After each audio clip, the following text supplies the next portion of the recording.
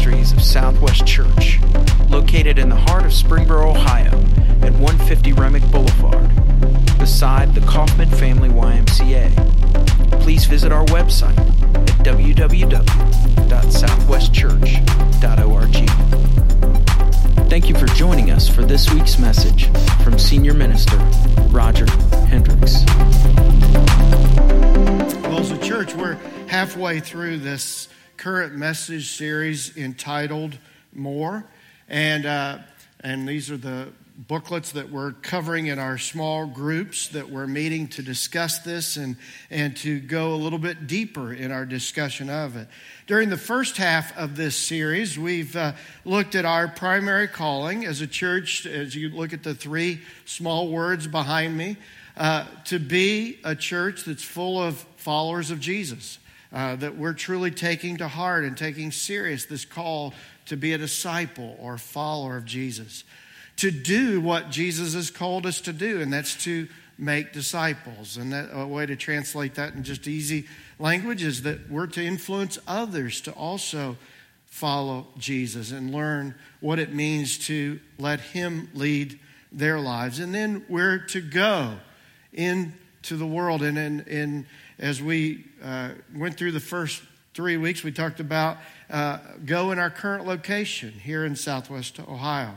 And hopefully that beginning of this series has really encouraged you and reminded you of our primary calling as a church to be a church that's serious about following Jesus, making disciples in Southwest Ohio. Well, as we transition into the second half of this series, we're going to talk about how does that play out uniquely in each of our lives?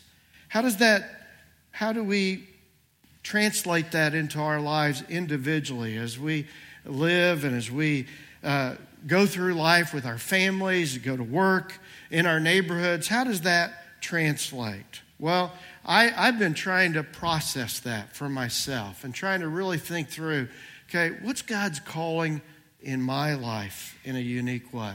Now, I wasn't here last week as Andrew closed out that first half of this series, and he called us to plant the flag where we're at personally.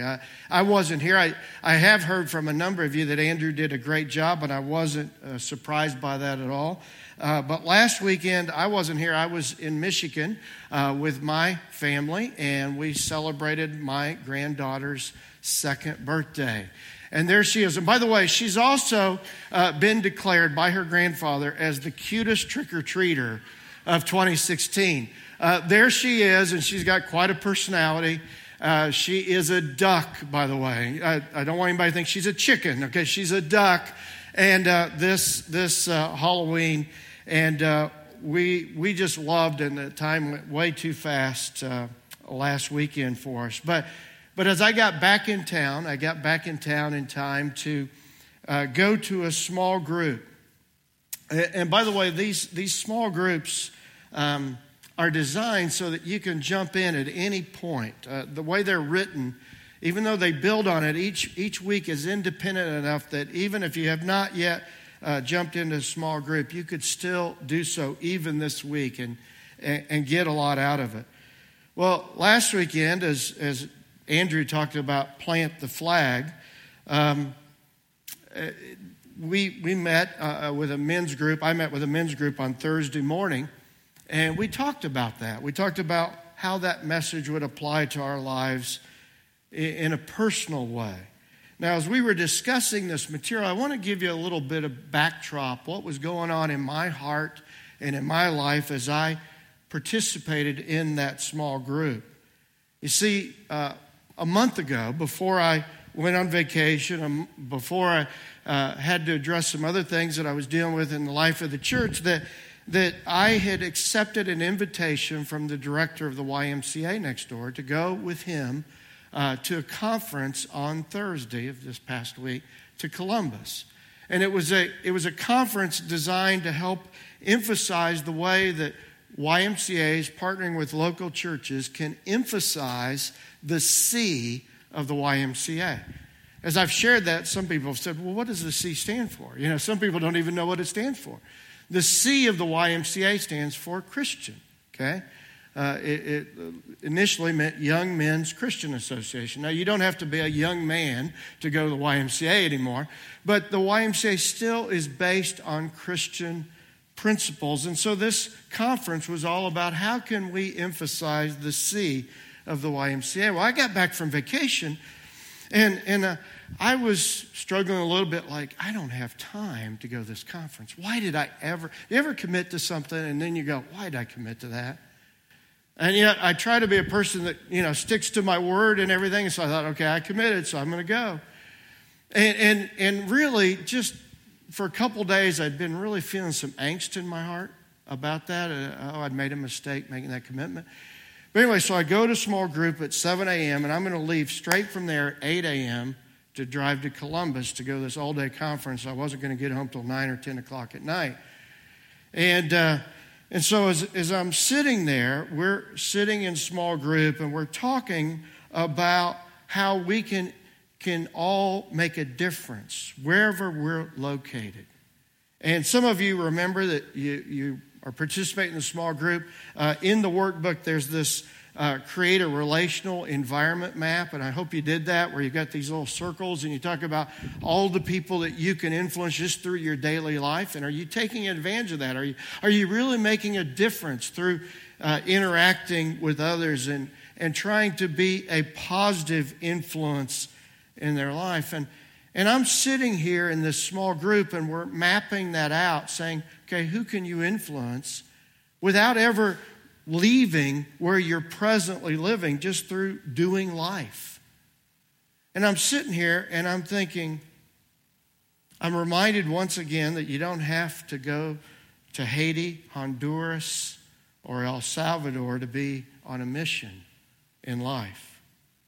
And that our mission field is our personal network of influence, that we can make a real difference. And as I'm sitting there, I'm thinking, here I am all uptight about going to this conference. And yet every day, every week, as I walk out of this building, I look across the shared parking lot that we share with the YMCA, and there's a great opportunity to make a difference in this community. As we drove up today, there's a swim meet. That parking lot's packed with cars, okay? And in fact, there's 15,000 members that attend this YMCA. And, I think as a church, we need to be invested in world missions like El Salvador and Haiti. I'm not saying that we don't have a responsibility to do that. But as we think about mission, what an opportunity we have as a church to influence this community and throughout. So right there in the small group, I'm sitting there, we're doing this relational map, and I'm going, I've got a bad attitude toward going to a conference that I need to really listen to, because that is the mission field I live in. And so I just repented right there with the group of guys that I was with, and I said, my heart's not been right. I've been dreading going to this conference. I need to have an attitude change. And you know what? Right then, God really worked and changed my heart. And as a result, I drove to Columbus, and even as I was driving there, I'm thinking, okay, God, how do you want to call into my life? How do you want to speak into my life today? And let me realize that that's the most important thing that I can do right now, is just listen to how you're calling me to influence others. Well, I went and heard some great things, and every speaker, I thought, okay, is this what God wants me to hear? Is this how God is going to call into my life? Well, I actually was really inspired, and I've got a couple of ideas, and I came back and I've already shared with a couple people, okay, I'm going to recommit myself as a church that I want to lead the way in partnering with the YMCA to make a difference in this community, in this whole region of Southwest Ohio. And so I've got a couple ideas that I'm going to be exploring. And if you would be interested in partnering with me, because one of the things I heard at the conference, if you want to go fast, go alone. And that's my tendency. If you want to go far, go together. So I just want to say, if any of you are inspired to the thought of partnering with me and with others to make a difference here locally, to exalt Christ at the local YMCA, which is what it was based on in its origin, and just want to partner with me in that, please let me know. You can just write on the communication card, hey, I'll partner with you and at the YMCA, and I'll follow up with you. Maybe we'll get a team together and see how we can do that. Well, during the first 4 weeks, we talked to how we can be, do, and go in our primary calling, our basic calling as disciples of Jesus Christ, partnering together as a church. But this weekend, we're going to shift to look at our secondary, unique calling based on how the Lord has shaped each of us individually through our spiritual gifts, our heart's desires, our abilities, our personalities, and experiences. It's important to emphasize we aren't forgetting our primary calling, but we're just saying, as we keep in mind our primary calling to be disciples, make disciples here in Southwest Ohio, how can we each individually do that in a unique way that the Lord has called us? You see, we know from biology that God has created us to be unique. We have particular combination of genes and chromosomes to help make us who we are physically. In fact, God has embedded in each of us a particular DNA mapping, if you will, that it influences greatly the individual that we're called to be. On that point this week, in an amazing coincidence, I had someone email me an actual DNA mapping that they had done. And the timing was amazing as we see this mapping of a very special individual's DNA. Now, that just looks like a bunch of lines to me, but scientists can look at that and say, this is how this person was put together. Isn't it amazing to know that the Lord knows every hair on our head, and He knows our unique DNA and all the incredible potential that He has given to each and every one of us to make a difference in this world. Let's look briefly at an individual in the early church who lived out his potential, his God-given potential. This guy was originally named Saul of Tarsus, and he became known commonly, we refer to him as the Apostle Paul. This is the way he described himself as he wrote a young man he was mentoring in a book of the Bible entitled 2 Timothy. Paul says, "Greetings from Paul, an apostle of Christ Jesus. I am an apostle because God wanted me to be." I like that. Paul had a real clear sense of his unique identity in Christ. And our hope is that this weekend that we will inspire you to begin to discover and explore the unique individual that God has called you to be. And as you understand this unique identity in Christ, not forgetting your basic calling, but then exploring a secondary unique calling, that you will be empowered to be, as Paul described, that this is what God wanted me to be. Paul identified himself in that terms as an apostle. Now, with that said, this Bible verse surfaces a common question. In fact, I'm asked this often. I have people ask me, what's the difference between an apostle and a disciple? Well, let me see if I can break that down. In your notes, you'll see apostle versus disciple. As we read the New Testament, we see that Jesus called all people to become His disciple or followers. And yet there was a certain group of individuals, 12 to be precise, that He specifically called to be apostles. We read this in Luke chapter 6, verses 12 through 13. It says, one day, soon afterward, Jesus went up on a mountain to pray. And He prayed to God all night. Isn't that amazing? You know, I'm trying to grow in my prayer life, but I've never prayed all night. If you have, let me know. I'd like to learn from you. But Jesus in this encounter, He prays all night. Why? Because He's going to be making this huge decision inviting certain of these disciples to a specific role. It says, at daybreak, he called together all of his disciples and chose 12 of them to be apostles. You see, not all the disciples, not all the followers of Jesus were called to be apostles, but there were 12 foundational leaders of the early church. We're all called to follow Jesus, to be disciples, but we're not all called to be apostles. You see, here, this idea of calling to be a disciple, we have to realize that there is a call to make a decision on our part. In Luke chapter 9, this is how Jesus said it. He says, whoever wants to be my disciple, and I hope you want to be a follower, a disciple of Jesus, he says you must deny themselves and take up their cross daily and follow me. For whoever wants to save their life will lose it, but whoever loses their life for me will save it. You see, it's a call to put aside selfish desires and selfish ambitions and get a greater calling in life to follow Jesus' lead and to be what Jesus has called us to be. We're not all called to be apostles, as I mentioned, but we're all called to be disciples.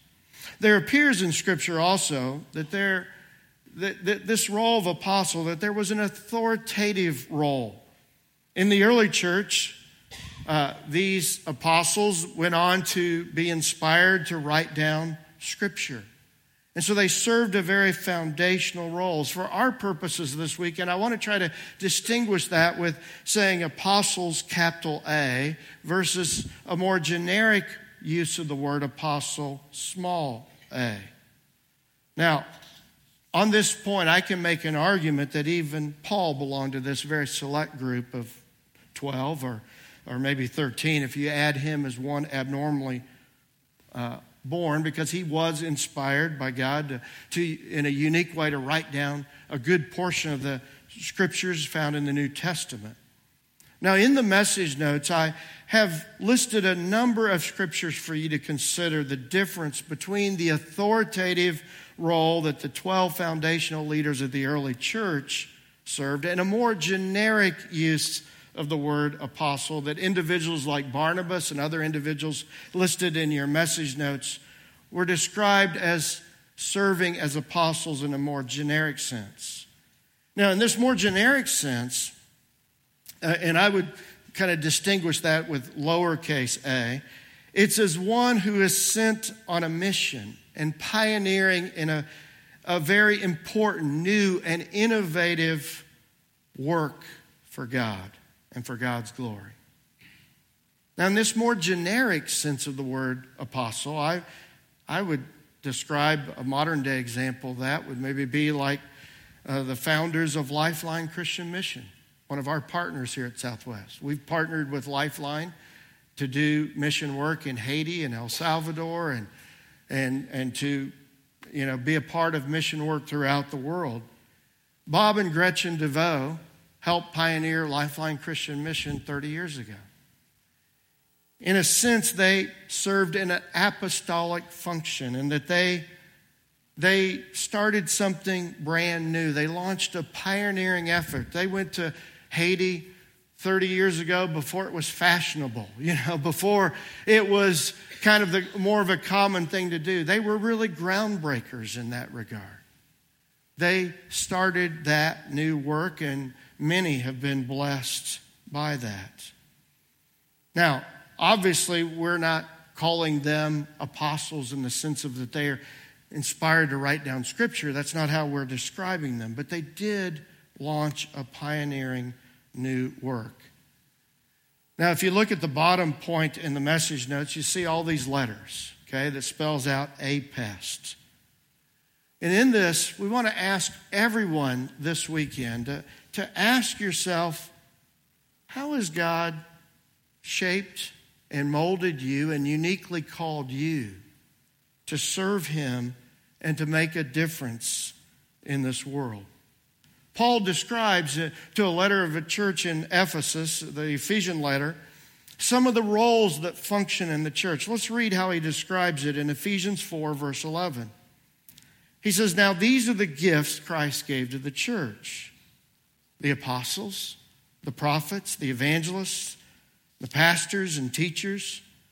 Their responsibility is to equip God's people to do his work and build up the church, the body of Christ. Now, I want to just make a few comments about this passage. We'll be talking about this more in our small groups here this week. But now, just like the word apostle, as we consider the word prophet, I believe there were individuals in Bible times who were called to serve as prophets, a capital P, who were supernaturally inspired to write down God-inspired words in what we call the Scriptures today. Now, although I don't believe there's a need for that today, because I believe the Scriptures are complete. We don't need additional written revelation from God. And yet, I do believe there is this lowercase p that people serve in a prophetic role. Those are the people in life and in the church, individuals who are just truth tellers. They have the ability to speak with clarity into the life of someone else, to be able to help them think about something they need to think about. Maybe you're such a truth teller. Now, some of you might be wondering, okay, wait a minute. As I underline the words in Ephesians 4 there from that passage you just read, Roger, it spells out apept, okay? And you said apest. Well, that's because the writers of the more material used a different translation of the Bible, the English Standard Version, which says he gave the apostles, the prophets, the evangelists, the shepherds, and teachers. And I even like that word shepherd versus pastor, because I think sometimes we read this passage and we think, well, you know, I'm not called to be an apostle. I'm not called to be a prophet, write down Scripture. I'm not called to be a church pastor. And we start thinking that this passage doesn't have anything to apply to our lives. But if we consider this biblical verse in a more generic role, a generic way, then we begin to see that God has shaped everybody in the church to serve in a unique role. Maybe you're called to be a generic apostle and launch some new initiative to make a difference in the lives of people. Maybe you have that prophetic ability to speak truth into people's lives, and you need to lean into that. Maybe you're someone that delights in sharing good news with others, especially those that don't have a religious background, and you love to share with them how that the Bible can make sense in their life as well. Maybe that would really track with you. That's that evangelist role. Or maybe you view yourself as someone who's more behind the scenes, that you could come alongside and help nurture others. That's more of that shepherding role. Or maybe you have the ability to teach or explain difficult concepts in simple ways to others, whether it be children, students, or adults. You see, I think if we really will be honest with ourselves, all of us have been uniquely made in such a way that we can identify with one of these terms in Ephesians 4:11, whether it's apostle, prophet, evangelist, shepherds, and teachers. So in the small group material, there's a number of descriptive words to help you determine where you might fall. And yet, in the bulletin, I've also listed a couple of more diagnostic ways you can discover that. You see, I really got into this week. So I went online and said, okay, is there a way we can kind of more objectively? So I found a free online test that you can take. It's listed there in the bulletin of whether you're more like an apostle, prophet, evangelist, shepherd, or teacher. There's also one that you pay $10 for. And because I was into this, I paid the $10.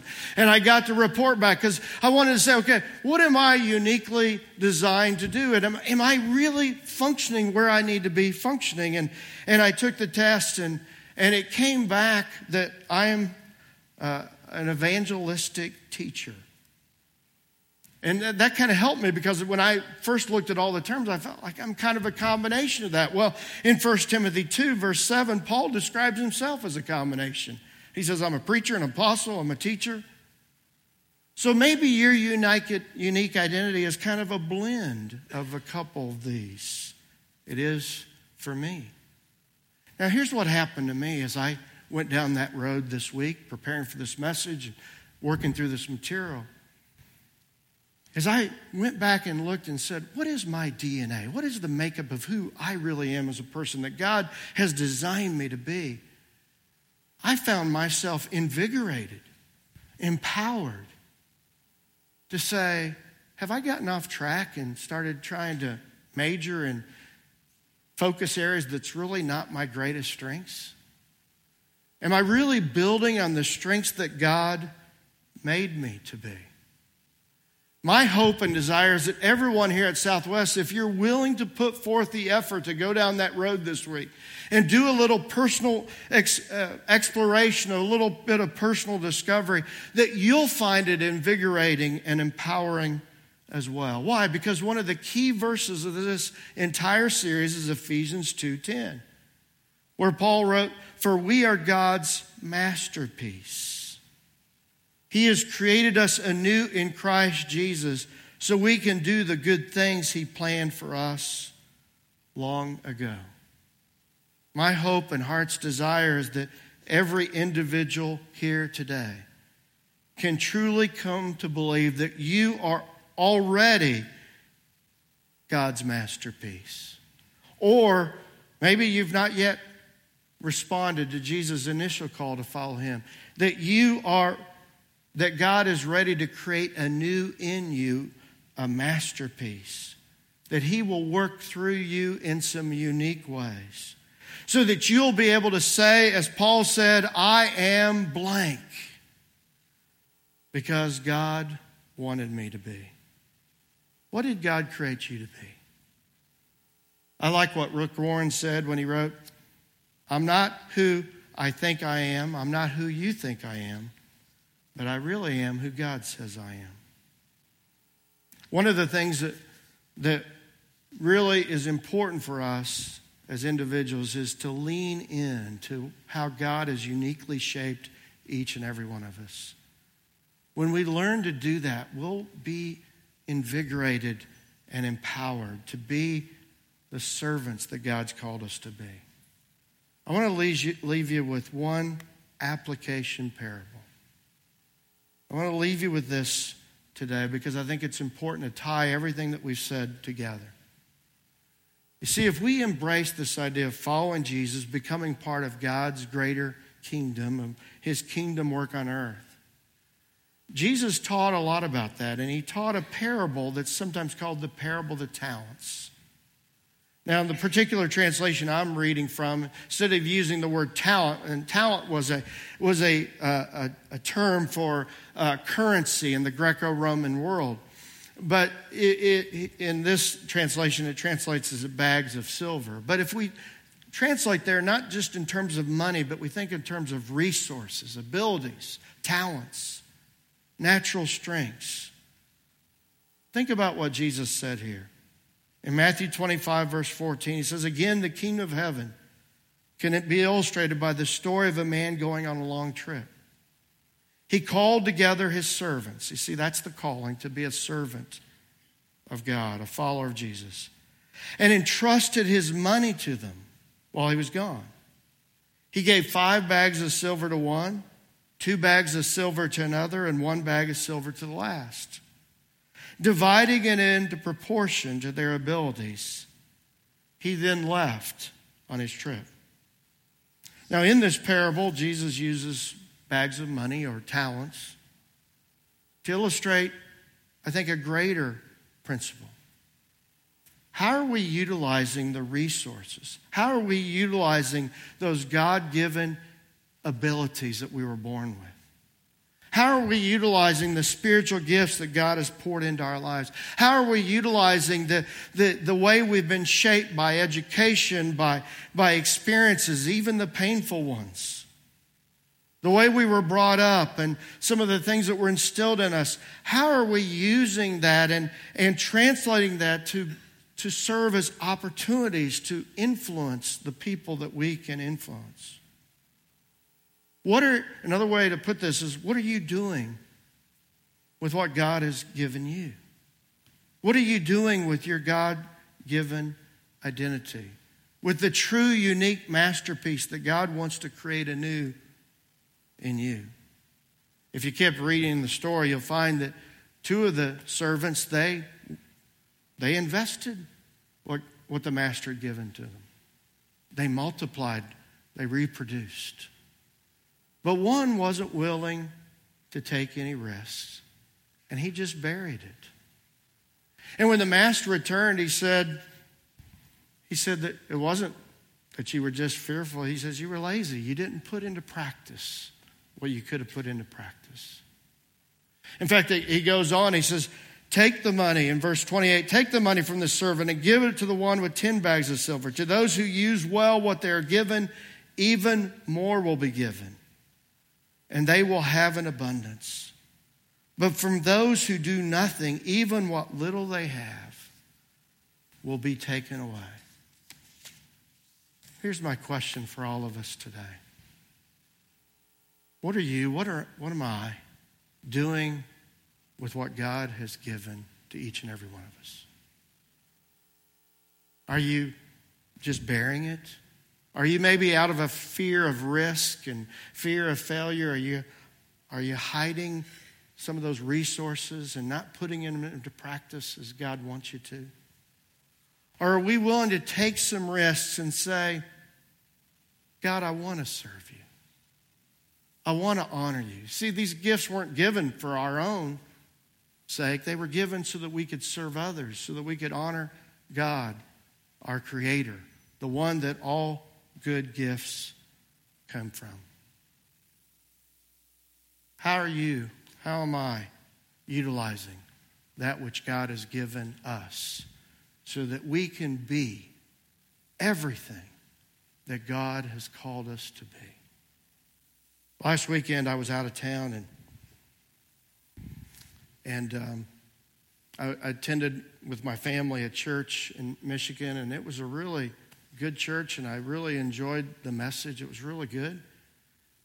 But when the message was over, I was just trying to process what the minister had said, and I was trying to really process it. And there was no time of reflection or meditation. It was just the final song we were done. And I thought, man, I wanted to think about that a little bit more.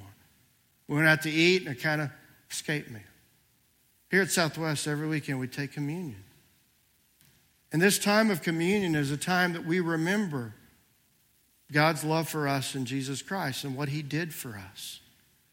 But it's also a time, Scripture says, for us to examine ourselves. And so as we pass the bread and the cup today, I want you to ask yourself, examine your own heart and life and say, am I utilizing the talents and the resources God's given me? Am I really becoming that masterpiece that God has designed me to be? Or out of fear, have I hidden some of my God-given resources? Let's be everything that God's called us to be. And let's allow times of communion where we remember all that's been given to us and the sacrifice that Jesus made so we could have a relationship with Him and with the Father. Let's allow this time to be a time to propel us into a week saying, okay, how can I be all that God's called me to be?